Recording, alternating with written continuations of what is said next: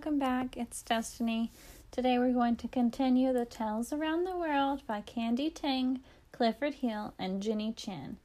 When we left off, we had just read about the Bremen Town musicians, and the next story is, Do you know why the toad is spotted? The god will hold a party. He decides to invite all of the birds to the party, and the birds are excited and begin to prepare. The toad hears about the party and he wants to go, but he cannot fly. Suddenly, an eagle flies by with his guitar. "Where are you going?" asked the toad.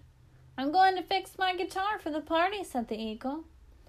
The toad gets an idea. He can hide in the eagle's guitar on the night before the party, and then the toad jumped inside of his guitar. Soon, the eagle takes his guitar and flies into the air. When they arrive at the party, the toad quickly jumps out of the guitar and hides. The party begins and the toad comes out to dance. All of the birds are surprised to see the toad. The hummingbird asks the robin, "How did that toad get here?" The robin answers, "I don't know." The robin asks the owl, "How did Toad get here?" Owl answers, "I don't know." The owl asks the parrot, "How did that toad get here?" Parrot answers, "I don't know." No one could answer the question. The birds and the toad danced all night. When it was time to go home, the toad quickly jumped back into the eagle's guitar. When Eagle comes to get his guitar, he's tired from drinking and dancing. And on his way home, Eagle dropped his guitar. It hit the ground with a loud crash.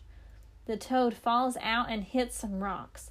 His back is bruised and there are black and blue spots all over his body. And that's why today toads are spotted.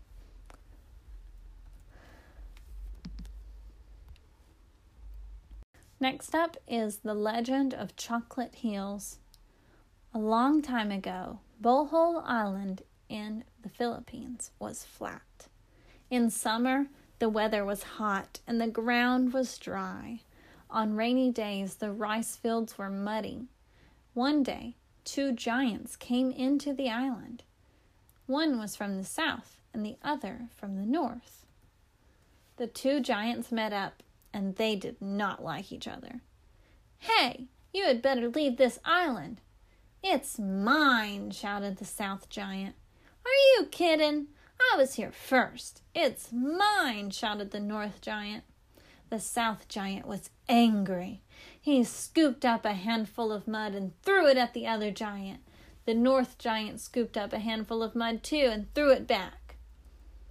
They threw thousands of mud balls back and forth, and the battle continued for a long time until the two giants felt very tired.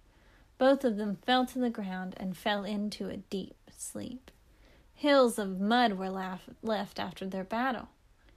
And on the rainy season, these hills are covered with green grass. In the summer, they turn brown and look like chocolate candies, and that's why people call them the Chocolate Hills. Last up in this Book 1 series is Whale Cave. Once upon a time, a mother whale lived with her baby whale in the ocean. Every day, the mother whale taught her baby whale many things. They sang happy songs, swam in the ocean, searched for food, and jumped out of the water. One night, a rainstorm came. The baby whale got lost. The mother whale was very worried, so she swam around all night to find her baby whale. Finally, the mother whale found her baby whale, stranded on a sandbar.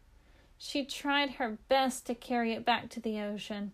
However, it was too late. Her baby whale had already passed away. The mother whale was very sad.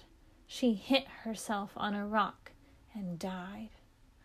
The mother whale became the Whale Cave in Pinghu County.